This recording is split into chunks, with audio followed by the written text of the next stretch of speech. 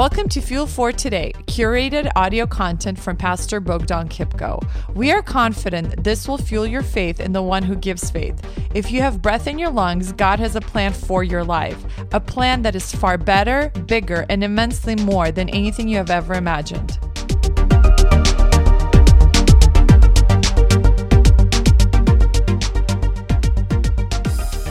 How's it going, Fuel for Life Nation? I hope you're doing well. I am so excited to introduce to you my friend Tyler Vela, host of the Freed Thinker podcast. Tyler grew up in a non-religious home and during his high school and college years turned to naturalism. And then in college, after listening to his philosophy professor, he decided to study further this idea that there is a God. Shortly after that, Tyler was saved after listening to a sermon which explained the gospel in a clear and coherent manner. He's now an elder candidate at a local church in the LA area and is a frequent guest on many Christian and skeptical podcasts and forums. What you're about to listen to is our conversation that will cover a wide range of topics that relate to people who are atheists, agnostics, and generally speaking, those that deny the existence of God or simply do not follow Jesus. Tyler is a former atheist and he speaks with incredible conviction about him coming to faith and the fact that Jesus is Lord and that the God of the Bible ultimately exists. And so I know that you will be supremely blessed and challenged by these episodes, regardless of whether you're a faithful follower of Jesus, an ardent atheist, or a skeptic who's sitting on the fence wondering what this whole Christianity thing is all about. So let's dive right into the content.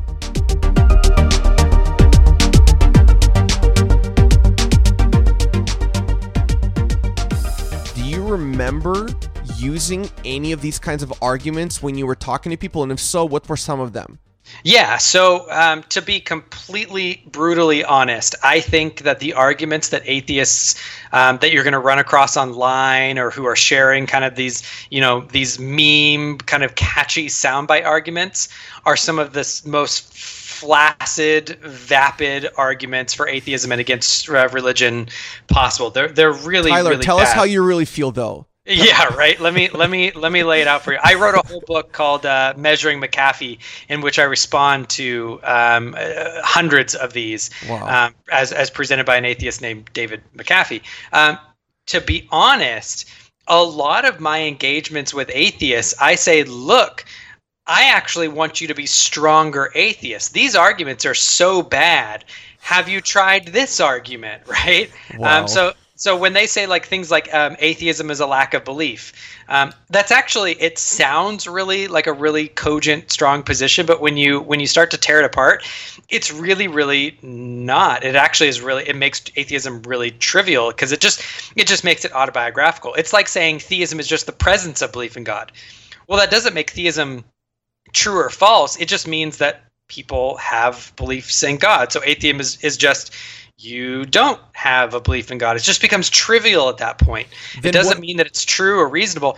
So what the arguments that I did when I was an atheist was for naturalism were partly because I was comfortable taking on what's called the burden of proof. A lot of atheists are going to say, well, no, as a theist, you have the burden. You need to prove God exists. I don't need to prove to you that God doesn't exist.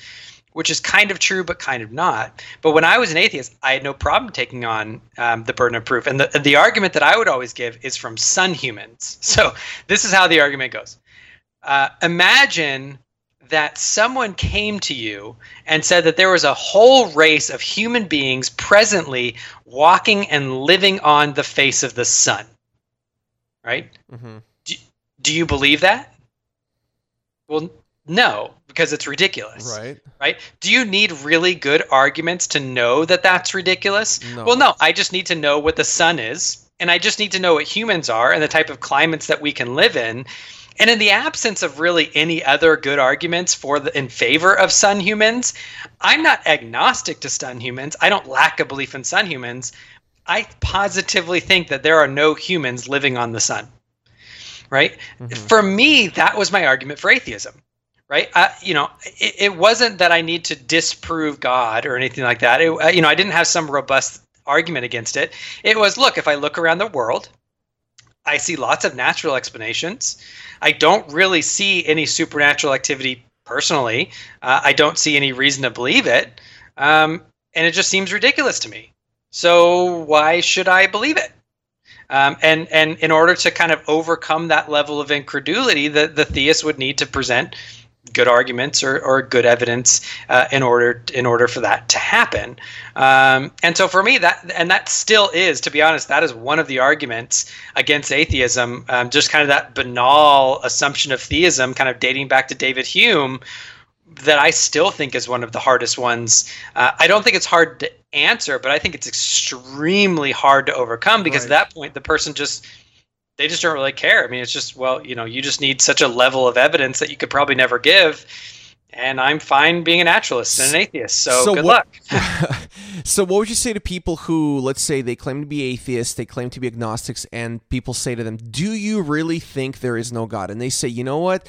I don't know if there is or there isn't. However, and then people ask them, well, what if you were presented with sufficient evidence that God exists? And they're like, well, sure, I would totally consider that evidence.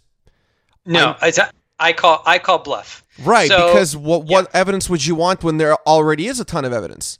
Yeah, well, actually, I mean, it's worse than that. Sorry, this one might actually take a couple minutes. Let's do it. Then there's two sides of the coin. So in reality, I don't know what God would actually use to take them to believe, right? So I can't say that, if the stars rearrange, they really, in actual fact, wouldn't believe. They might believe based on an accident or a tragedy in their life or someone sharing the gospel. I don't know what would actually, but if we're talking about kind of philosophically, what, based on their standard, what would cause them to believe, right? So I call foul whenever someone says that, and I'll ask them. I'll say, well, what would count as evidence for you? Mm-hmm. Let's imagine that the stars were rearranged to say Yahweh made this and wants you to believe. Right? Would that lead you to belief in God? And they're going to say, well, yes, if God, rearranged the stars to say that.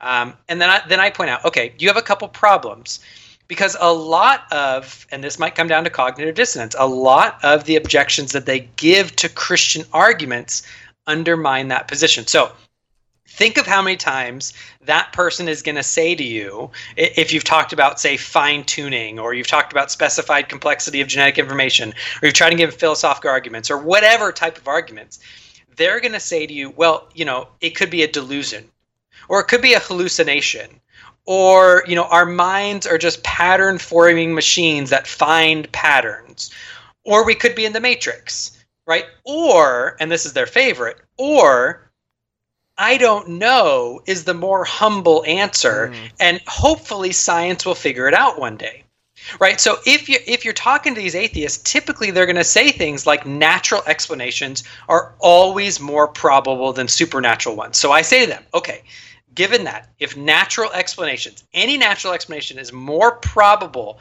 than a supernatural explanation, why would you assume, if the stars rearrange, that God actually is the best explanation for that over all of these other natural explanations, like you're deluded, or it's a hallucination, or maybe it's just a pattern that we have never seen before, or maybe just chalk it up to quantum weirdness in the universe, that the universe just rearranged itself, or I don't know, but science will hopefully find it out one day, and my mind is just perceiving a pattern. I'm seeing the sentence in the sky because I want to, kind of like seeing, a constellation Orion. There's not actually a guy up there, but I can see a figure. Right. I'm just seeing that pattern because I have a pattern-forming mind, right? Why would you, on your view, accept God over any of these other naturalistic explanations? They can't have both, right? So if they say it's going to account for God, they need to give up their other epistemic, their other philosophical standard for belief. But if they want to keep that standard for belief, then no amount of evidence, even the stars rearranging to say Yahweh made this, would actually be evidence. So that's why I call bluff. Wow, so good. So let me ask you this then, because a lot of a lot of atheists, a lot of agnostics, they kind of make a caricature of Christianity, and they tend to think or maybe paint a picture of many Christians as they're anti-intellectual, they're anti-good, solid arguments. And because a lot of people, let's say, they just believe in God, and by faith they take what's reality. They're not super well-versed in the study that you are in. And recently, I think it was a few months ago, there was a video going around, a viral video on Facebook, where this young pastor, essentially disproved that atheism can exist. And so I'm not sure if you saw the video, but he basically, it was a huge youth conference, and of course he was on the home team, where obviously whatever he would say, most likely people would agree with. But he took a blank piece of paper and he drew a big circle on it. And then he said that he was having a conversation with his atheist friend. He was saying, do you think that God doesn't exist? And he's like, no, God doesn't exist. And so then he filled in a particular part of the circle, like a small, like 2-3% of it. And he says, would you say that you don't know what that God might exist in this 2 or 3%? And the atheist friend said, well, he might exist. And the guy's like, boom, drop the mic moment. Like, that's why I proved to this atheist that ultimately God does exist. Right. And on the surface level, that video got shared, oh my gosh, like 1 million times on Facebook. A lot of my friends were sharing it, and everybody's like rah, excited about it. And of course, just after the video went viral, a ton of blogs that are very atheist friendly picked it up and again started slamming how ignorant Christians are, beginning to paint a caricature of Christianity, saying that, well, this guy's arguments are flawed. What would you say? Do you think his arguments were flawed? Do you think they were good? Should we as Christians share these kind of videos? No, please delete that if you ever see it. That is a stupid argument. But it was so compelling. So compelling. Look, how many pastors did that next Sunday? I bet. Oh my gosh, so bad. Yeah, I mean, in brutal, we just have to admit, there are a lot of really bad Christian arguments. There are a lot of Christians who present really bad reasons to believe. There are a lot of anti-intellectual, anti-scientific, progress, anti-equality. I mean, there are a lot of really bad, foolish Christians, and a lot of people say really bad, foolish, stupid, sometimes downright sinful, wicked things. What's wrong with that video though? Because it sounded awesome. It's a non sequitur. It's a complete non sequitur. And that means what? Tell us. It means the conclusion doesn't argue, or doesn't follow from the argument. So okay. I could say to you, look, do you know for certainty that there isn't a $1,000 bill in your bedroom? You know for certainty. No. There might be. Bam! Therefore, there's a $1,000 bill in your bedroom. My wife might have hid it for me or something. Right? I mean, it's just a bad argument. It's just nonsense. Wow. I mean, it's just bad. So that's not a good argument. And to be honest, there are a lot of really stupid things that are said. I can't tell you how many times that I see people share things, or I hear people try to engage with atheists, and I'm like, oh, please stop. Just please, like, it's painful to watch. Right. Just please stop. Stop.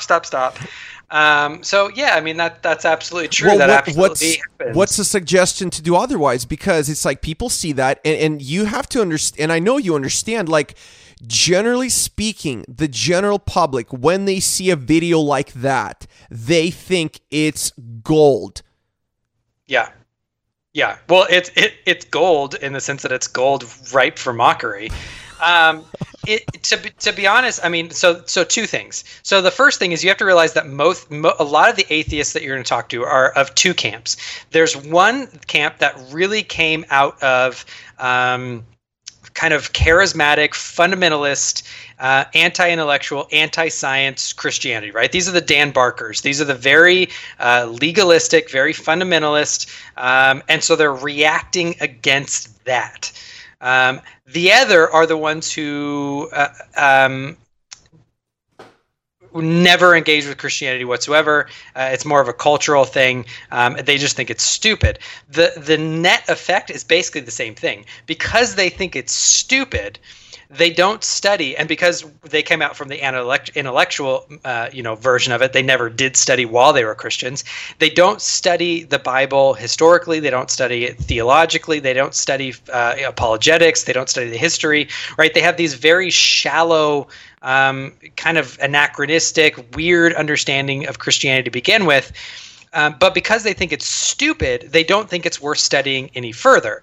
And so the less they study it, the more they caricature it. But the more they caricature it, the more stupid it seems, so the less they're willing to study it, and down the toilet bowl it goes. So this kind of argument that you came up with the whole $1,000 bill was actually kind of cool. Like, the thing is, like, I mean, imagine that video, and I'm always trying to, apply things as a pastor, like, okay, my people are watching this kind of stuff. Like, imagine the thousands of young people that watched that video, and next day they went to school, or they went to college, or they went to work. Terrible. And they're like, and they went to their atheist friend, and they're like, boom, drop the mic moment. And then their atheist friend comes back with the type of sentence you gave me. Yeah. That's kind of a disservice to people then. It really is. We do a disservice when we don't train and educate people within the church for. I mean, look, and I'm not talking about indoctrination. I'm not talking about just going out and here's 10 answers to every single question. You need to understand. You need to understand why you believe what you believe. You need to be able to understand textual criticism and why someone like Bart Ehrman is going to say, "Don't you know there are 400,000 errors in just the New Testament? That is more errors than there are words in the New Testament." If you're a Christian and you haven't been trained on what textual criticism is and how manuscripts were transcribed throughout the history and what all that goes into that, that's going to catch you off guard. Right? Especially when Bart Ehrman is a national bestseller. Right. Everybody is reading it. All of your friends are reading it. It's part of your book club. And you don't know what to say to that. So what would you say to that? Let's jump on that question. How would you answer it in a few sentences? How would you respond to that? Let me go back to that, and let me just go back one more step. Let me just say that what we need to do, as I encourage you as a pastor, I encourage Christians everywhere, stop being anti-intellectual, stop reading blogs. There are fantastic scholars. But Tyler, we both articles. Are bloggers. How can they stop? I understand, but like, don't get all your information from there. There are great resources out there. There are really, really helpful, strong arguments and information. Find the best ones that you can find, and have the humility to not talk about things that you don't know anything about. I'm really into apologetics. Science and evolution is a very common topic in apologetics. I don't know past my high school education about evolution. So do you think I talk about it? No. I don't talk about it because I don't know very much about it. I can't talk about it, and I don't want to be that person that comes across as someone who has, maybe studied evolution as a degree or something, and come across as just saying something so stupid that they're going to look at me and they're going to be like, "Oh, Christians are just dumb and they're just anti-science," right? So, have the humility to say, "I don't know what I'm talking about, so I'm not going to step into that arena." So good. So the last thing for this part that I wanted to ask is, what do you recommend to someone who, let's say somebody like their friend is an atheist, they're an agnostic, and their level of knowledge about all of that is equal to your level of knowledge in apologetics, and it's like the person says, "Hey, come to church with me. Jesus saved me. I read the Bible every day. God really is working in my life." And they're like, "Oh, you believe this fairy tale that's in the Bible?" Right. What should they answer, or how can they respond? Well, they should. Part of this is we need to equip ourselves, right? So I mean, 1 Peter tells us to always be prepared to give a defense for the hope that is in us. Now, textually, that means we should always be prepared to talk about Jesus. Jesus is the reason for the hope that's in us, right? So that that verse is not about apologetics like people say that it is. However, that is in the sphere of application. We should be prepared to give a defense, to give an apologia is the word that comes from. That's why it's called apologetics. Prepare yourself, study, read, and don't be afraid if someone says something, be like, "You know what? I've never heard that. Let me go read and come back to you. Let's have a discussion about it." So you know, good. It's not an argument. It's not going to be a one and done thing where they convince you or you convince them. Study it. Find out. Study together. Ask your pastor. Find a good apologetics blog. Find a good apologetics podcast. Contact them. Find out, are there any good resources for this specific question, and realize that you're not going to be great at everything. You're going to have people that are going to ask you questions about the Bible. Focus in on the Bible. Maybe don't focus in on science. Don't focus in on philosophy. Don't focus in on arguments of the existence of God. You need to find out what your circle of friends is asking and thinking about, and tailor it to them. Get prepared. There's that old saying that the more you sweat in boot camp, the less you bleed in battle. So right? good. Do your homework, do your research, and just be willing to commit the time to do that. If you want to have this type of ministry. If not, just keep loving people, sharing the gospel with them. God's church moved just fine without apologetics for a long time. God doesn't need us, arguing and stuff like that, but he definitely uses it. But it is the power of the gospel that saves, not the power of the apologist.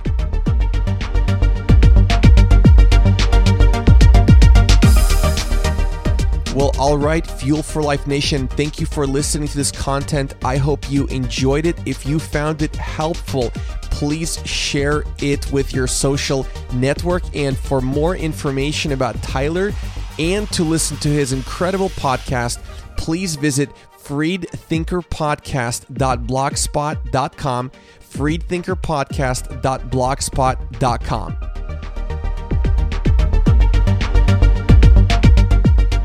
Thank you for listening to this curated audio content from Pastor Bogdan Kipko. We hope that you were encouraged and inspired by his message. Bogdan is personally convinced that whatever fills your mind fuels your life. It is his life goal to help you faithfully follow Jesus. For more information, please visit fuelforlife.tv.